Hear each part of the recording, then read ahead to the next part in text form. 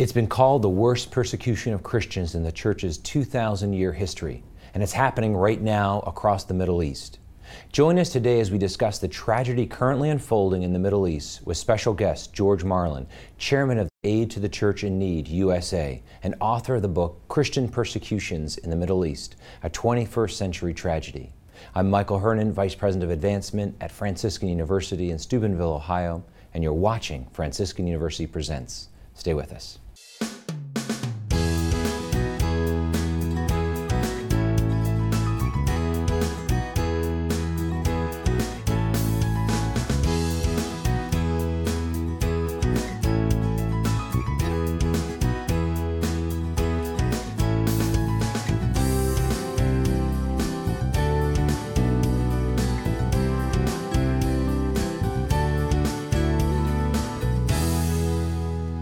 Welcome to Franciscan University Presents.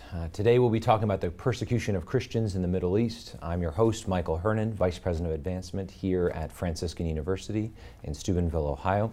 I'm joined in our studios with our regular panelists, Dr. Regis Martin, Professor of Systematic Theology here at the university, and Dr. Scott Hahn, who holds the Father Michael Scanlon Chair in Biblical Theology and the New Evangelization, again here at Franciscan University. And we're pleased to welcome George Marlin. George is the chairman of the Aid to the Church in the USA, Aid to the Church in Need USA. You've had a long-time career in public life, in the executive director and CEO of the Port Authority in New York. You've been a investment banker.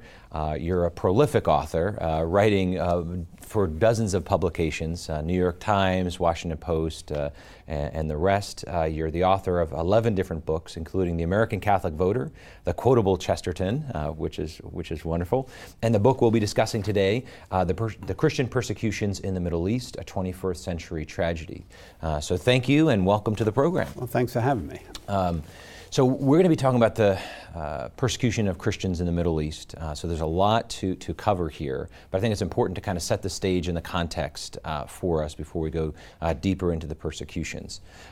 Is there a place in the world with richer Christian heritage than the Middle East? So we're talking about the Middle East, so let's start there. Well, I think it's fair to say there is no richer place. You know, it's interesting. I spent 17 years in the Catholic educational system and an undergraduate degree in political science and Thomistic philosophy, but again, that education was very European-centric. Yes. And we forget that the church originated, really, the first headquarters of the church before Rome was Syria. And about a year and a half ago, we had as a guest here in the United States, Aid to the Church in Need hosted the Melkite Archbishop Metropolitan of Aleppo.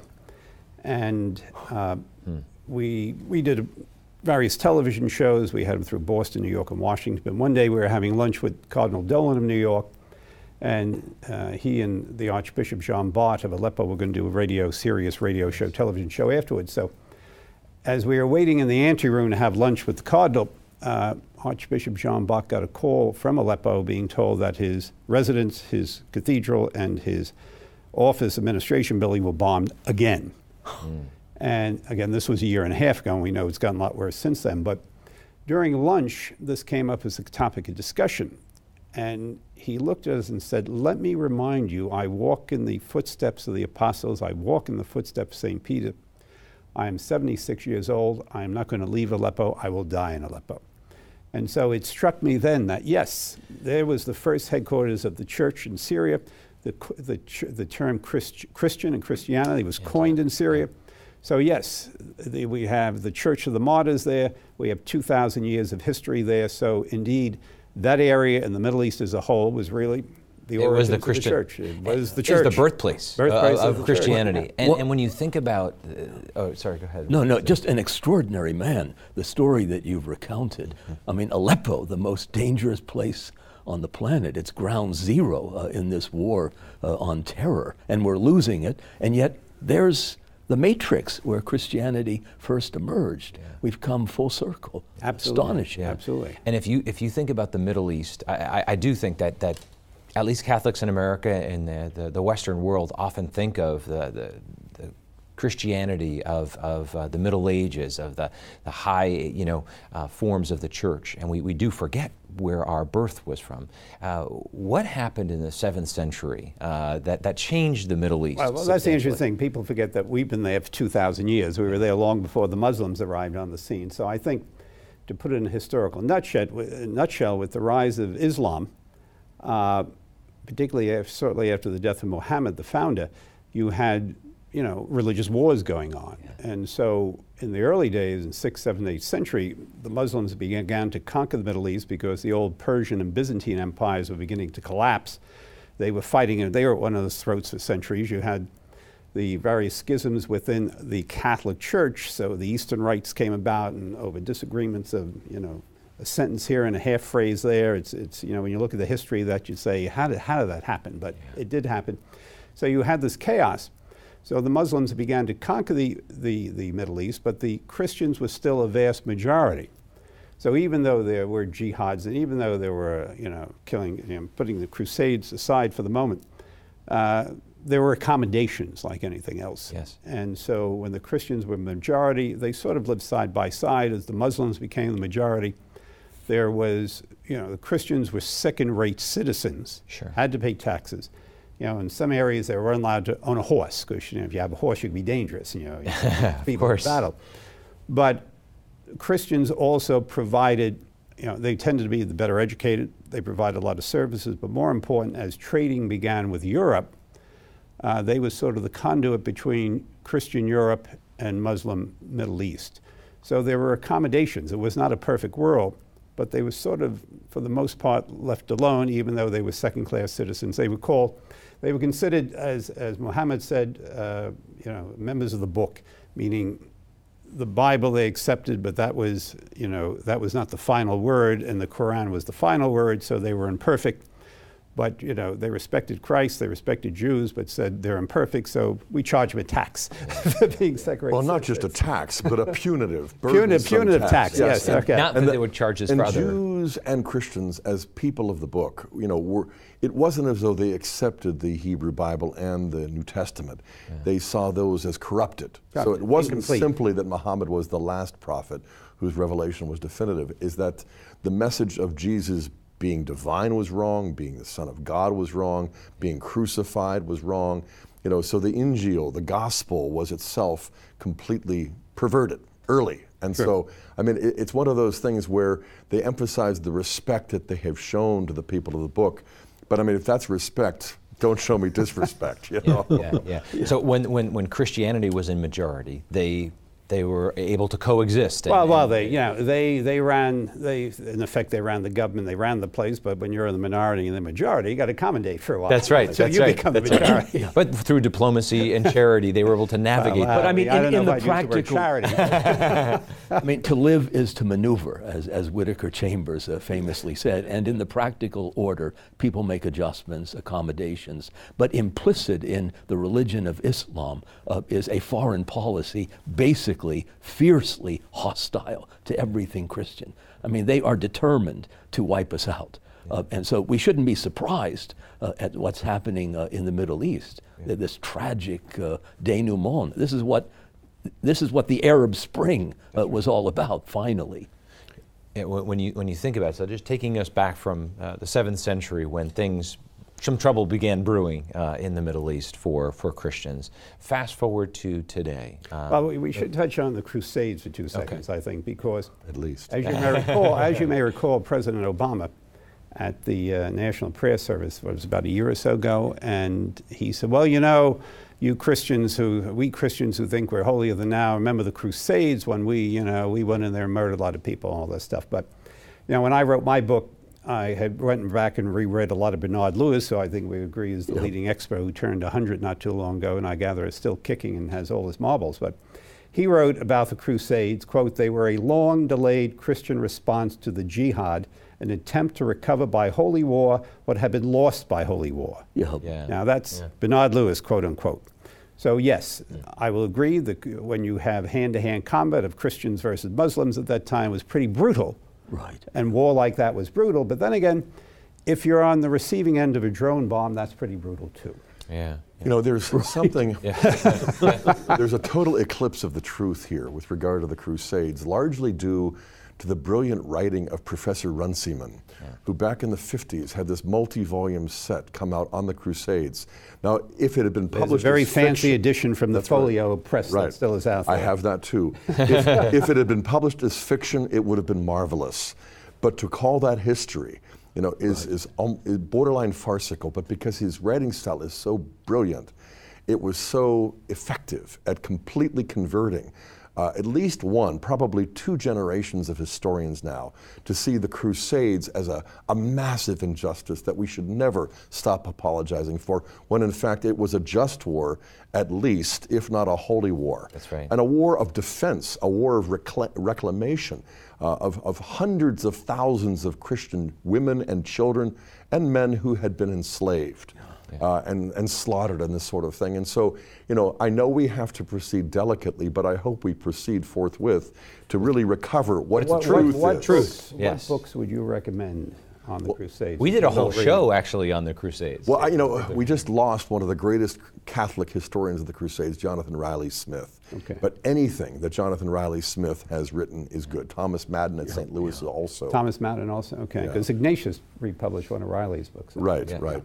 Yeah, well, we live in very strange times, because on the one hand we have militant Islam on the march, this appetite for conquest, this juggernaut which doesn't appear to be stoppable. But on the other hand, we've got a lot of self-hating Christians who make constant excuses for the so-called excesses of the Crusades. Well, we've got to overcome that false dialectic. Again, going back to Bernard Lewis, his argument was that when the British and the French were trustees, so to speak, after the First World War, as opposed to the British in India, where they had control and created an administrative state and created a government that could be adaptable. And while India worked, as trustees, they didn't do any of that. And so he would argue that when we pulled out, or the French and the English pulled out after the Second World War, there was nothing left of a structure there, and that sort of asked for trouble. And we've seen this brewing for the past 40 or 50 years. But you know, you're right. Now we have the militants taking over, be it the Muslim Brothers, the Al Qaeda, now the ISIS. This sort of militantism, to me, is very different than what we. Secretary of State Kerry made a point a year or so ago, saying, "Well, people like ISIS, people just don't operate like that in the 21st century." Like, I don't know what the Obama and Kerry, this is the 21st century. You know, what does that mean? I don't know. But having said that, he said, people don't act the way they did in the 19th century. And I first said, no, not the 19th century, Mr. Secretary. They're acting like they did in the 7th and 8th century. But then when you think about 7th and 8th century, it's not as bad as what they're doing today, because they really want to wipe Christianity off the face of the earth of the Middle East. So you're right, this militantism is very different from what Christians have experienced in the Middle East over thousands. You know, you also touched on these were the remarks that you made last night that were very moving. But you touched on the forgetfulness of history, and you made the point about the genocide of the Armenians, and you quoted Hitler, who said, you know, people have already forgotten about that, so we can proceed with impunity against Jews. And in fact, we have forgotten. It's just not on the radar. So how do you revive that memory? What is more amazing is that the Turkish government, if anyone dares to refer to that as a genocide, as you all know, when Pope Francis condemned the genocide, they yanked out the ambassador from the Turkish ambassador to the Vatican. But even in the United States, where there have been measures in Congress to try to condemn it as genocide, and I was told by the Armenian ambassador to the Vatican that President Obama had promised to condemn the genocide, and he and the ambassador, Armenians, you know, have a short fuse, and this guy was an angry man, that the White House did not do that during 2015. So even in the United States, our national government is afraid to refer to that as genocide. I don't get it. You know, but in Turkey, if you dare speak out, it's over. Well, there is a certain, never seen again. There is a certain sense in which genocide is the most appropriate term because of its connotation and its linkage to Hitler and the final solution against the Jews that he concocted.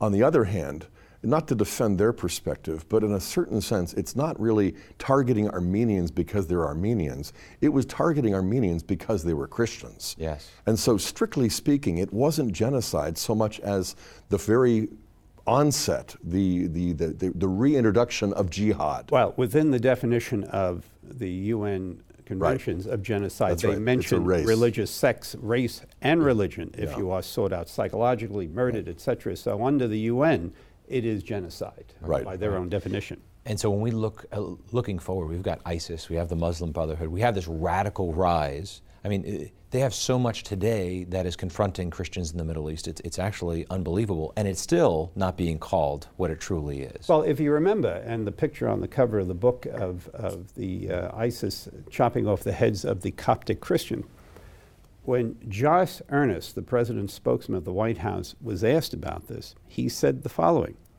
"We are sorry that those Egyptian citizens were murdered." Now, they were Egyptian citizens. They were not murdered because they were Egyptian citizens. They were murdered because they were Egyptian Christians. So they couldn't bring themselves for that word to pop out of their mouth. Yeah. And it refers to what you sort of, they're saying, the Armenians. Well, that was, Forgetting it. This is right out of Orwell. Double speak. We have so much more to get to. Stay with us for the next segment of Franciscan University Presents.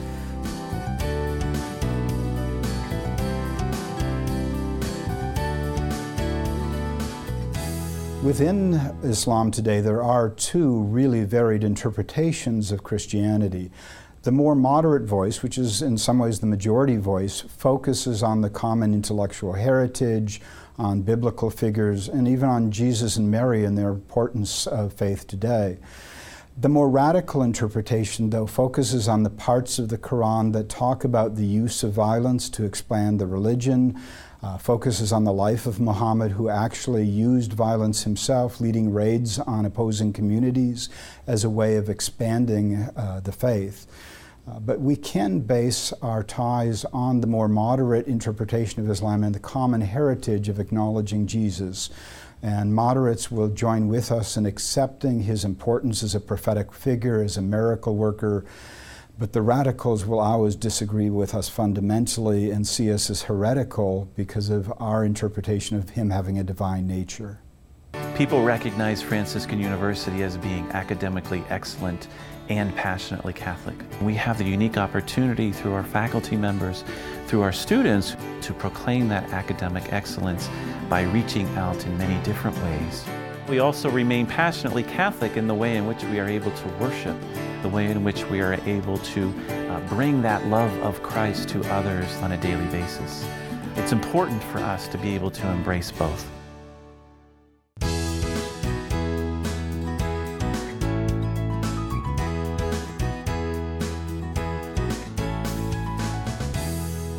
Welcome back to Franciscan University Presents. We've been talking about the persecution of Christians in the Middle East. We're joined by our special guest, George Marlin, who's the author of this book, Christian Persecutions in the Middle East, a 21st Century Tragedy. George, we have kind of set the historical context of where we've been, the reality of genocide and the targeting of Christians and how they're being driven out of the Middle East.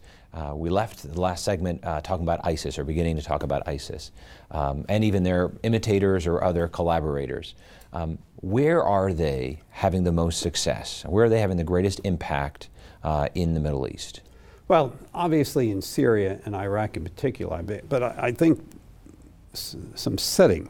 As I mentioned earlier, when the British and French pulled out, there was not viable states. Right. Now, theoretically, we could say viable states evolved over time, but this Wilsonian view of foreign policy that we are to bring democracy and that saves the world, what we've learned is that you can have an election and you can elect illiberals to run a government. And that's exactly what we saw in the aftermath of the Arab Spring. But in addition to the chaos by the United States completely pulling out of Iraq, it brought to a rise of an offshoot of al-Qaeda, which is more radical than al-Qaeda, and al-Qaeda is pretty radical to start off with, ISIS, who declared a caliphate and just started conquering lands. And what we've seen is, even though there are now battles and they may be losing a great deal of their property at this point in time, it's what they've left in the mess, particularly in Syria. You have a civil war. Nobody knows exactly who the good guys are. except to me, on the Muslim side, even though they're battling Assad and there's all sorts of factions and groups going, ISIS grows out of this, who was caught in the middle of the Christians. Now, the Christians were viewed, particularly in the better part of the 20th century, in the post-World War II era, as sort of agents of the West. They were the most educated. And keep in mind, throughout the Middle East, particularly in Syria and Iraq and even in Egypt, most of the orphanages, most of the hospitals, most of the social services are run by Christians. These Christians, many are educated in Europe, they're well educated, they had publishing houses, they ran newspapers. And again, there was these sort of uneasy accommodations, but they introduced a lot of social services to the Middle East. But they were viewed as agents of the West because, we think of the West as Christianity, of Christendom, and many of them are educated in Europe. So they were looked upon with suspicion. So when you have all these outbreaks, they're caught in the middle as the bad guys. So we have ISIS, who is not only gaining great tracts of land, but their intent in wiping out the face of Christianity from the Middle East. Now, a couple of things which your listeners should know is that, we know that there's close to 500,000 people have been killed there so far. We know that 10 million people have lost their homes, but what a lot of people may not know is that 2.4 million children, many of them Christians, can't go to school anymore. There's over 15,000 children that have been murdered in the Civil War. Over 600 medical people have been killed, doctors, nurses, nuns, in the medical services. 83% of the electrical grids don't work, so they're literally living in the dark. 1.2 million people have settled in Lebanon. Lebanon's population has gone up by 50%, basically refugees. 1.6 million have settled in Turkey. Genocide is beginning committed against Christians, even in the United States. On a quiet afternoon, Kerry came out and said, yes, there's genocide in the Middle East, thank you, and they ran off to the side. And what we don't hear about also, and what's happening with ISIS, is they are taking Christian girls, kidnapping them, raping them, murdering them, selling them into slavery, forcing them to convert and marry ISIS members. This is happening to tens of thousands of Christian girls. Where's the outrage? Where's the feminists? Where's the ranting and raving? Where's the banging of the pots and pans? Nothing in the West. So this is the kind of stuff you never hear of. You don't read about in the New York Times, sad to say. So the Christians have been caught in the middle, and when you sit down and meet many of these, I've had opportunities to meet many of the Syrian bishops in particular, and some of the Iraq bishops. These are the stories they tell you, and what I try to do in this book is, we have at Aid of the Church Need, we do a lot of work there, but we also have people on the ground, and they're reporting stuff to us. So, this book came out last year, so it's already dated in the sense of, but there's horror stories of the first 15 years of the 21st century, and obviously the horror stories have continued since then. So this is for whatever reasons, the West just doesn't want to talk about. So we try to get these stories out there, particularly to let people know in the Christian world, the Western world, what's going on and what we can do to help them.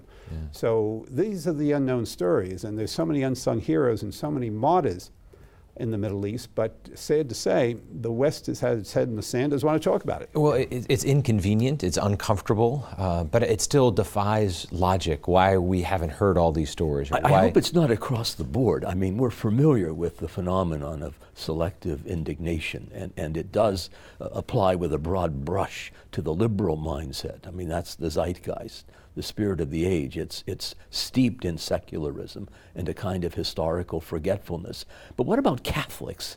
I mean, you must be talking to lots of bishops. Can they be mobilized? Oh yeah. Well, yeah. A lot's being done. One thing I should point out is the UN will say, well, we are doing great humanitarian aid and supplying humanitarian aid to the refugee camps in Syria and Iraq. The problem is there are no Christians in those refugee camps, because Christians are afraid to go there because they're afraid they'll be beat up or murdered by Muslims. So it's been the institutional church that has had to provide on the Catholic end, Aid of the Church in Need, Catholic Near East, the Knights of Columbus and other groups have been supplying directly by way of the institutional church all sorts of humanitarian aid, etc. Now, we can get into that in a little bit. But again, we've been doing our work with the Catholic Church. Others have been doing it with the Church. Cardinal Dolan, we had one of the patriarchs was over from the Middle East in June, and Cardinal Dolan had a dinner at his residence, and I was happy to be invited. When I came in, he had been to the Middle East a month or so earlier, and he said, I couldn't believe all the ACN signs wherever I went, and all these camps and all these Christian refugee camps. So Christians are going to the churches. The churches are packed, people sleeping in there. We've tried, and others have sent the money to set up, Quonset huts, to set up schools, to set up medical facilities, to give humanitarian basic staples, to bring in any counseling help they can bring, to finance medical services, etc. So the institutional church is doing that separately because they're not getting the UN aid. Right. So when you say, I happen to agree with you, we should be beating the pots and pans a lot more to get this message out. But if it were not for the church and various church organizations, it would be far worse. It's not enough. It's far from enough. It's not talked about enough. And we try to get these stories out. If you go to our website, you'll see every time we get new information, we put it up there, because no one believes what's going on. No, it really is unbelievable, and it's selective indignation. But to think or to say that Islamophobia is the primary problem is selective blindness. There's a Christophobia that is pervasive in our own culture, where there's a fear of Christianity being brought up as though, we're going to privilege this religion that we have discarded. I was just recently with the Chaldean Rite Bishop Francis up in Michigan, and we were talking at some length about the situation, the plight. And he had to be very cautious. I mean, he's outspoken, he's clear-headed, he's profound, he's really connected to the people, but he also pointed out that there's a certain degree of prudence because there are a lot of people left behind still in Iraq. I mean, not many. I mean, we're not talking hundreds of thousands, we're talking about thousands or at the most tens of thousands, but anything that is publicly heard or said, is going to rend back. They're going to be vulnerable. Yeah. Wow. And Mosul and other cities, but especially Mosul, it's just been wiped out. I mean, this was a kind of a bastion of Catholic Christian civilization and culture going back nearly 2,000 years. And we don't know for sure if there's any Christian presence left there. No churches, monasteries, schools, hospitals. No, the bishop, I forget what rite, but Bishop Nooner, I think his name was, announced, I have no diocese. There's nobody left in my diocese. Right. So they've destroyed every church. There is not a Christian left. Right. Yeah. It's over. Yeah. And Archbishop John Bart of Aleppo, we raised this money for him. What he's wanted to do, we had a good trip. We raised about $1 million for him. We put in money, KSC, and then the various communities, Syrian community, helped out. But his objective for this money was to try to get people to stay or come back. If you're a carpenter, I'll give you money to buy your tools. If you're a dentist, I'll give you money to buy your dentist chair or your medical facility. He is trying to bring them back, because the great fear is no one will ever go back and there'll be nothing there. That's unbelievable. That's right. This is incomprehensible, really. What was the point of the intervention into Iraq? Just to topple Saddam Hussein, who at least allowed the Christians to thrive. He wasn't killing them. Well, he left them alone, and even Assad in Syria, the Syrian priests will argue, he left us alone. It was tolerance, at least, on some level. When you have a secular Sunni dictator who has in Iraq, like Hussein did, a minority of Sunnis who, in a sense, ruled the Shiites and allowed Christianity to flourish, and even had a Catholic in his cabinet, to go in and to wipe that out and to create a vacuum that ISIS basically fills. The only explanation is the oil fields. Yeah. But it's such a short-sighted thing that we're blind to Christian history. If we look at the tragedy that's happening to the Christians themselves, we also just recognize the historical significance of what's being stamped out. What is happening to the Christian patrimony that we have, the architecture, the artifacts? What is different than any other time in history is that ISIS is looking to destroy the institutional church, the cathedrals, the churches, the ancient monasteries, the ancient sites. The tomb of Jonah was destroyed, the ancient documents, all of that's being destroyed. And so they are wiping out any trace of Christianity. So that's the other part of the madness that's going on there. And once again, there is no outrage. Now, if you remember, when our invading forces conquered Iraq, there was a great fuss in the press because some of the citizenry went to rioting and destroyed a couple of museums and this and that. You thought the end of the world was coming. They were blaming us, like, why aren't you controlling us?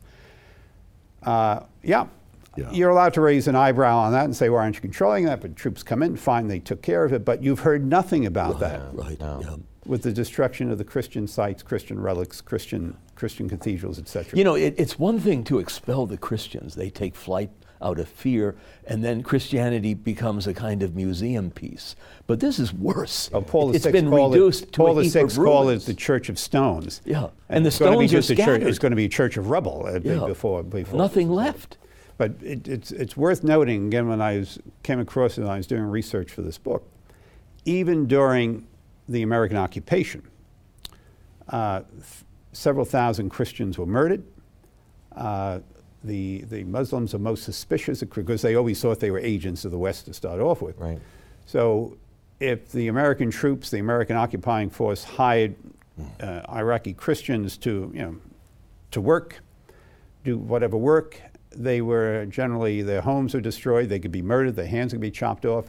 If American soldiers went to a Christian store or a restaurant or something, they'd come at night, destroy the restaurant, chop off the hands of many of the Christians, or just gouge out their eyes, or just blow them away.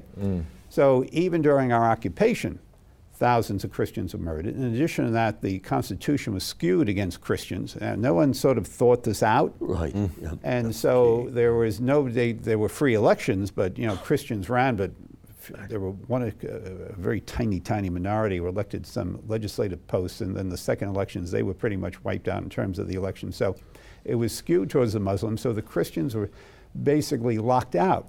So there was no thought process on our side to protect the Christian minority or other minorities in Iraq, so it sort of got lost. And now with the void of us leaving, it was even tougher on the Christians, because now you could say, by the way, you were agents of the West, they're gone now, so we're going to go after you. So, scores of churches, monasteries also in Iraq have been destroyed.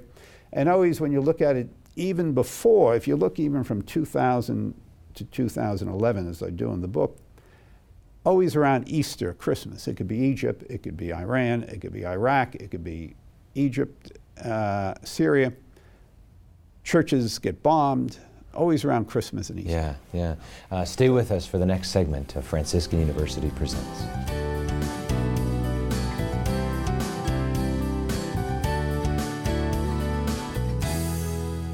So Christian persecution does not only take place in the form that we are observing in the Middle East. Christian persecution can also be quite subtle. It generally tends to take place in countries that have embraced socialism.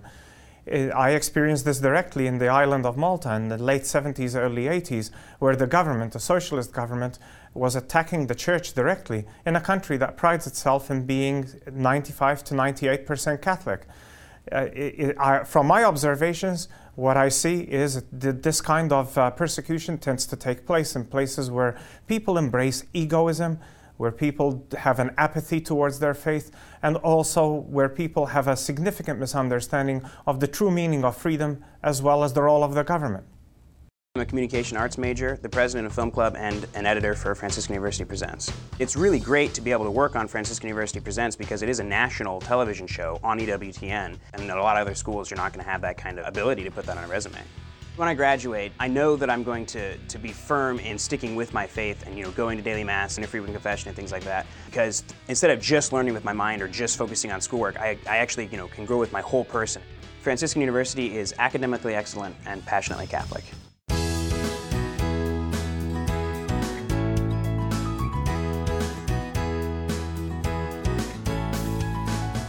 Welcome back to Franciscan University Presents. This entire program springs forth from the very heart of Franciscan University in Steubenville, Ohio. Our students are operating the cameras and equipment. They're in the control rooms. This is in the communication arts studio here on campus, and our regular panelists are theology professors here at Franciscan University. George, we've been obviously going through a substantial amount of what I would say is very tragic and dire news about our brothers and sisters in the Middle East, their persecution, their torture, their exile, and the very birthplace of Christianity is being stomped out in a lot of ways. Why is it important, why is it essential for the Middle East that the Christian community survives? Well, in the age of diversity, to have some diversity in the Middle East, I suppose, wouldn't be a bad thing. In addition to that, Christianity has historically provided a great deal of the social services that otherwise did not exist in the Middle East. Yes. So those are important. But then there is a broader question here of, it was the birth of Christianity. We've been there for 2,000 years. It's interesting in Lebanon, where you have Christians versus Hamas. And Hamas and Christians are sort of battling together, going after ISIS when they try to sneak over the border a bit.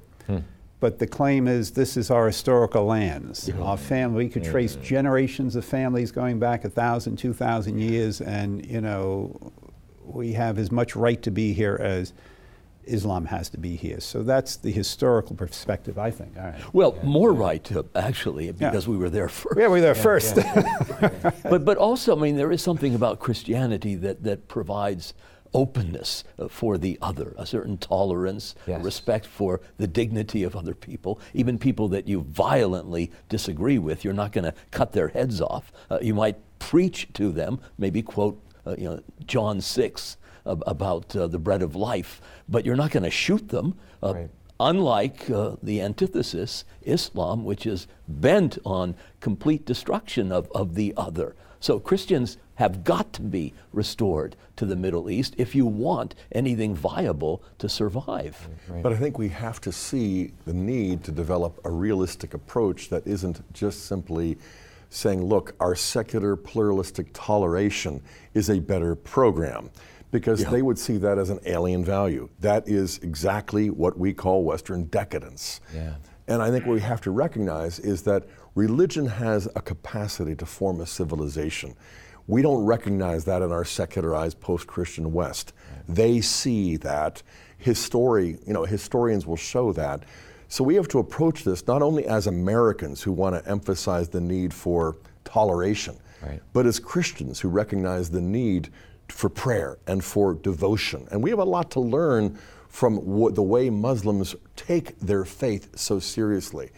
I must admit, I really enjoyed this book. And the facts, the statistics. But my favorite part is actually chapter 11, the round table, where you have 2 archbishops and 2 bishops and 2 priests, all of whom are indigenous voices, who know this from Egypt or from Syria and Iraq and so on. And to hear them describe the problem, I mean, they are exerting themselves in terms of diplomatic self-restraint.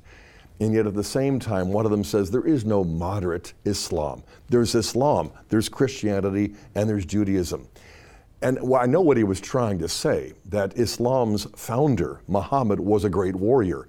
Within 8 years after his death, there were 50 or 60 battles that conquered entire people groups and that kind of thing.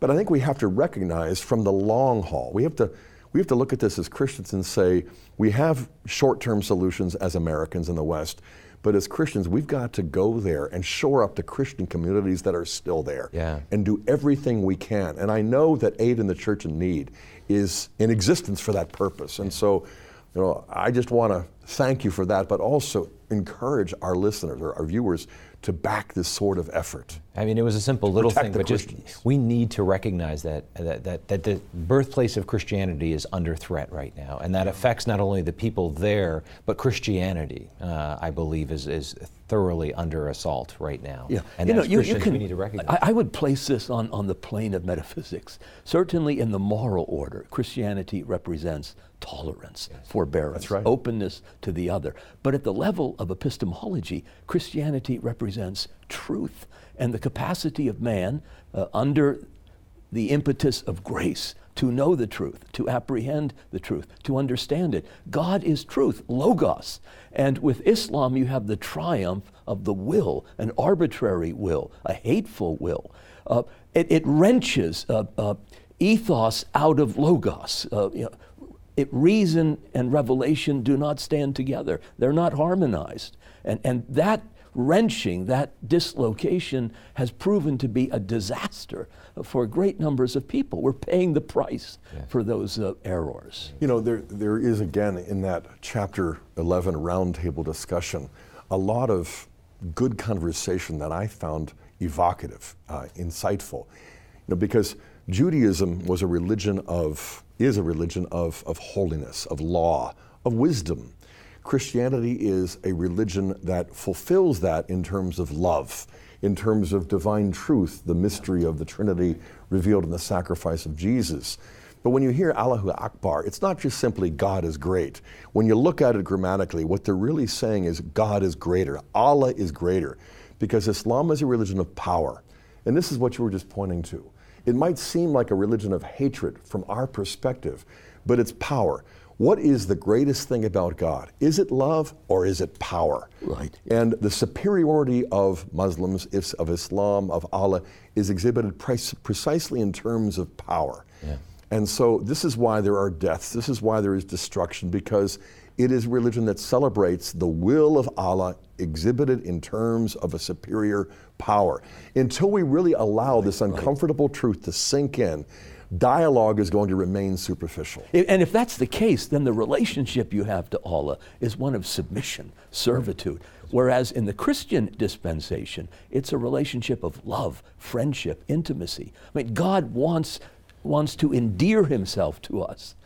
So when we think about on the ground in the Middle East, what is the West doing, good, bad, to change the situation on the ground in the Middle East? Well, as I said earlier, the West appears to have its head in the sand. Yes. There are the immediate problems. As I mentioned last night, one of the Syrian bishops came to see us in Brooklyn a couple of years ago, and he told us the horror stories. Now, this was about 3 years ago, so it was not as bad as it is today. It was bad, but gotten worse, let us say. But at the time I said to him, if you had a wish list, what's on top of your wish list right this moment? What do you need? What can we do for you?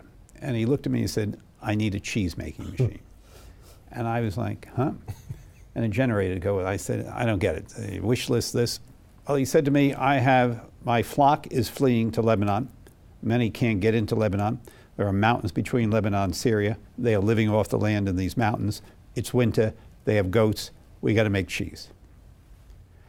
It cost like 25 grand for the cheese making machine. We got that for him, the generator, etc. But the point is, this is the immediate need. Survival. Survival. Yeah, that's right. And this is where the shepherds are. They're in the midst of their flock there.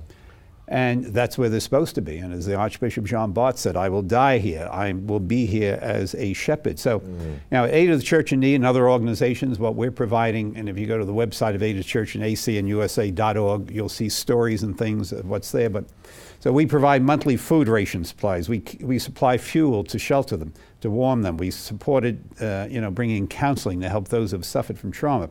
We assist families to vaccinate their children, paying for these medical services.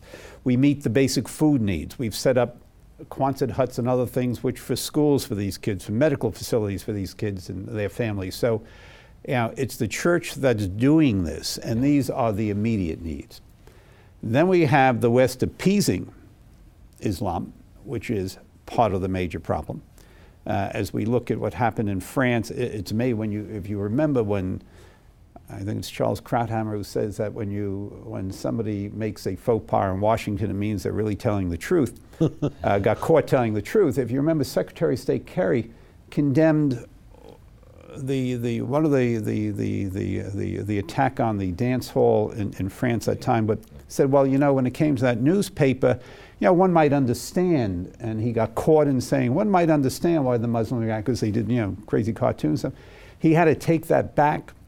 But that's the mindset. Right. Now, the New York Times refused to publish those cartoons, saying it would offend our Muslim readers in Brooklyn. First of all, the New York Times guys couldn't find Brooklyn if their life depended on it. Right. And secondly, they don't know any Muslims in Brooklyn. But when there was this ugly caricature of Pope Benedict that came out shortly thereafter, they published it. And my reaction was, well, what about the Catholic readers in Brooklyn who might be offended? That does not enter the conversation. It's not on their radar. It's not on their radar. Yeah. So this appeasement, I don't know, I don't quite get it. Is it fear? Because, Arthur Schlesinger Sr. said the last acceptable prejudice is anti-Catholicism. They're not afraid of us because we don't blow them up or throw bombs or shoot them on the street or kill their families. So is it out of fear? Otherwise, if it's not fear, I don't quite understand what it is, that these people want to look the other way and rationalize everything that's going on. I don't get it. That is the troubling part. We don't. You guys don't have any ideas? Because I don't, all right? I've been watching this for years and just can't figure it out. Yeah. Well, Chesterton has a great quip about people not knowing what they're doing because they don't know what they're undoing. We're dismantling an entire world, and we don't know what we're doing because we don't know what we're undoing. And that, I think, is at the heart of the malaise. And liberalism is exhibit A when it comes to the virus, the sickness. But these people have to be disarmed. We can't take orders from them anymore. They have to be unplugged because their influence has been dreadful. There's another maxim, too, that the enemy of my enemy is my friend. And so if we look at what we're undoing and we recognize that the secularist agenda that the progressives are advancing really is not just non-Christian, but anti-Christian, not just post-Christian, but really an attempt to kind of uproot what's left of Christianity, then I think you're going to understand a little better as to why they'll bend over backwards out of fear, but also out of a kind of uncomprehending bewilderment at the face of Islam, knowing that there is nothing they can really do to stop it. But let's just enjoy this because, it makes the Christians, especially the Catholics. There's a kind of Munich mentality, I think, right, which Churchill was prophetic in exposing. We appease the crocodile because we hope he'll eat us last. And certainly in 1940, Churchill stood alone against the fury of the Third Reich. And in a way, we're standing alone, the church, against the fury of Islam because we're not getting much help from the U.S. government. They're blind. They've forgotten what history can teach. It is super troubling, and as we look at this horrific tragedy and genocide and attack, it doesn't make any sense. I mean, it defies logic why they aren't sharing this, why this isn't front page news, why we're keeping up with all the different celebrities, and this goes unmentioned. The atrocities against humanity, against Christians, and against the destruction of our historical roots that live there. Well, if you look at parts of France and even parts of England, Birmingham, where the Muslim communities are really running the show legally and otherwise, where the cops are afraid to go in, and there's certainly communities in France like that. What the Muslims could not do by war, they may, conquering Europe, they may do peacefully by having lots of babies, because the natural, somebody said to me, well, I'll put some numbers together and said in 50 years from now, if you're an Italian Catholic, you will not have a brother, a sister, a cousin, or uncle, or aunt, because everybody else will be Muslim in the country. So with the negative growth of what we'll call the old Europeans, who aren't having any kids, where abortion is out of control, the Muslims have lots of babies, and they are peacefully becoming the major populations, becoming significant populations in many of the cities throughout Europe. Now, if they are law-abiding people and accept the basic rules of law and order of that given state, that's fine. But once they become a majority, already they're pushing that Sharia law should come before the civil law. So these are going to become bigger issues as time goes by. So as the appeasement continues, their strength and power grows. And again, once they grow powerfully in the ballot box, they tend to be a liberal if they win elections. So we've seen that in the Middle East. Will we see that in Europe over the next 50 years? Right. Stay with us for the final segment of Franciscan University Presents. I'm in the 4+1 program here for counseling. It is very academically challenging, but the classes are a lot of fun. The teachers do love what they teach, and they know their fields very well. If you're interested in mission, that's a big thing here. I did San Diego for 2 years. That was a youth ministry mission. There are a lot of opportunities here to be actively pro-life, praying outside the abortion clinic. There's a big group that goes to the March of Life here from campus. There's just so much you can do as far as faith goes. Franciscan University is academically excellent and passionately Catholic.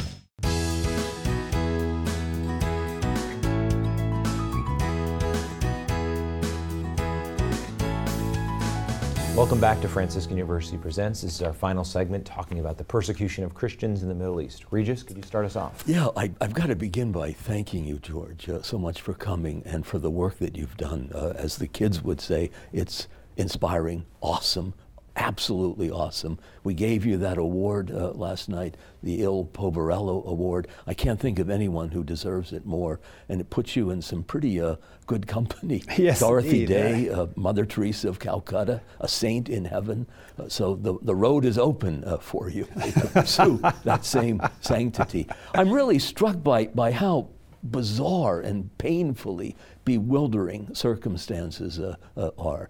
I mean, on the one hand, the Obama people are doing nothing, but the people they replaced did the wrong thing. I mean, Eliot in Murder in the Cathedral fingers the last temptation, which is the greatest treason, to do the right thing for the wrong reason. All that neo-conservative nonsense about exporting democracy to these ignorant Islamists, when in fact, democracy is the last thing they needed, because once they got it, they mobilized their masses on behalf of jihad. What they need is Christianity. But how do we export that if we're ashamed of our faith, our heritage? And in the meantime, it's being liquidated by the enemy. You've got your work cut out for you, the church in need. And in a way, the church here is even more acutely in need. It needs nerve, some starch in the shirt, so that it has the moral intelligence to recognize the enemy and the will, the kidney, to summon to fight this enemy. Otherwise, we're going to lose. Thank you, Regis. Scott?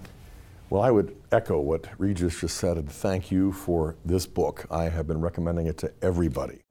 It's a wake-up call for Christians. Generally, Catholics especially, because we've got that 2,000-year-old tradition that is so deeply embedded there in the Middle East. But really, it isn't just the Middle East where Christians are threatened. And so I'm reminded of Proverbs 17, one of my favorite passages at the opening of that chapter, where we read about how a disciplined, diligent slave will rule over an insolent and slothful son.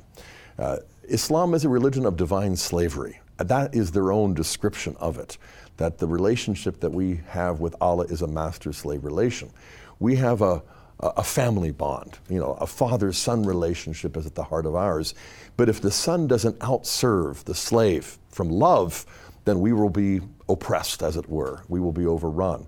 So this is a wake-up call, not only for long-term study and mobilization, not only for medium-term strategies, but also for short-term survival tactics.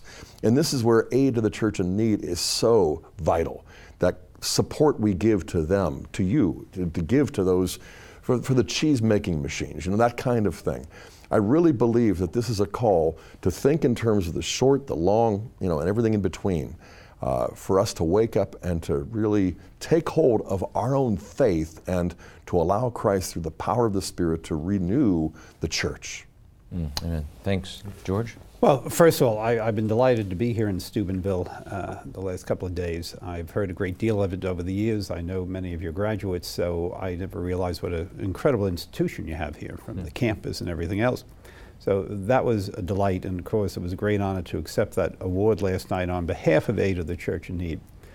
What this charity attempts to do, since it was founded in 1948, was to help starving and persecuted Christians, first on the dark side of the Iron Curtain, and since the fall of the Iron Curtain has expanded to throughout the world, and obviously our focus has been on the Middle East. Right now we have to deal, we can argue and argue and argue how we got in this mess, and I agree with you, the neoconservatives, many of whom I've known for years in New York, had this dream of, Wilsonian dream of pushing democracy, and it just doesn't necessarily work. But the fact is, because of this mess, we have hundreds of thousands of Christians that are suffering, and our job, first of all, is to pray for them. Your listeners, I would hope, would go out and go to their bishops and say, why aren't we banging the pots and pans? Why aren't we hearing more of this from the pulpit?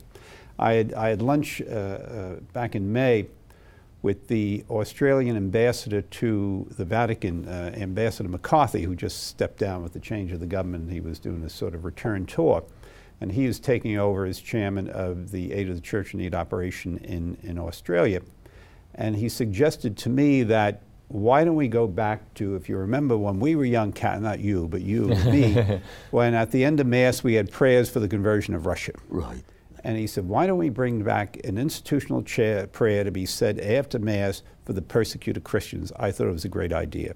Prayer is the first thing here, but after that we must deal with the practical reality of trying to help starving and suffering people. So, you know, the kind of projects we are funding there, we look at projects, we fund them, we get the money to the Middle East and all the humanitarian aid, because if we as the church don't do it, no one else is going to do it. So where it's a lonely world, and you're right, we have to reinvigorate Catholics here to look at this as the universal church and do what we can in the Middle East. So your listeners out here, when they see the show, hopefully go to our website, take a look at it, but also drop a note in the mail to your bishop saying, why aren't we hearing more about this? Because the institutional church in the United States has to do a lot more, in my judgment. Yeah. Well, thank you, George. If you enjoyed today's program, we have a handout for you from the Aid to the Church in Need, the Christian Persecution in the Middle East. This is a great primer. I want to encourage you to both just go to Faith and Reason and download this, or call us up and we'll send you a copy. This is something you should give to your children, your grandchildren, your pastor, your bishop. This is a great 3-4 page summary here of some of the atrocities and the reality of what we're facing in our world today. When I think about the persecution of Christians, the first mind as I was thinking about this topic is the reality of when Paul was persecuting the church. And Saul, Saul, Jesus said to him, Saul, Saul, why are you persecuting me? Christ is being persecuted. We have to realize that as the Christians in the Middle East are being persecuted, it is the body of Christ. It is him being tortured. It is him who is suffering. It is him who is being in exile. And they are our brothers and sisters. And we need to, whether it be going on pilgrimage, whether it be in donating to the Aid to the Church in Need, we need to recognize that they are our family. And we have our first priority. If it's not us, as George has said, then who will take care of the church in the Middle East? And we've got to proclaim that truth far and wide. Praying for them is essential, but we need to really go farther than that and say, what are you convicted? It convicts me to say, what am I personally doing, as well as what we as a university can do to help the church suffering, the church persecuted in the Middle East. Thank you for watching this program. I want to invite you to be a part of our mission here at Franciscan University. We believe we're called to educate, evangelize, and send forth joyful disciples. I want to invite you to come and possibly get your degree here at Franciscan University or through our online programs. Maybe join us for one of our dynamic summer conferences, or join with us as we travel around to the holy shrines through our pilgrimage office to the Holy Land and many other sites.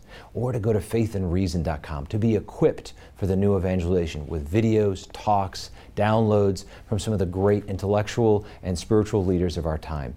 Until next time, may the Lord bless you and keep you.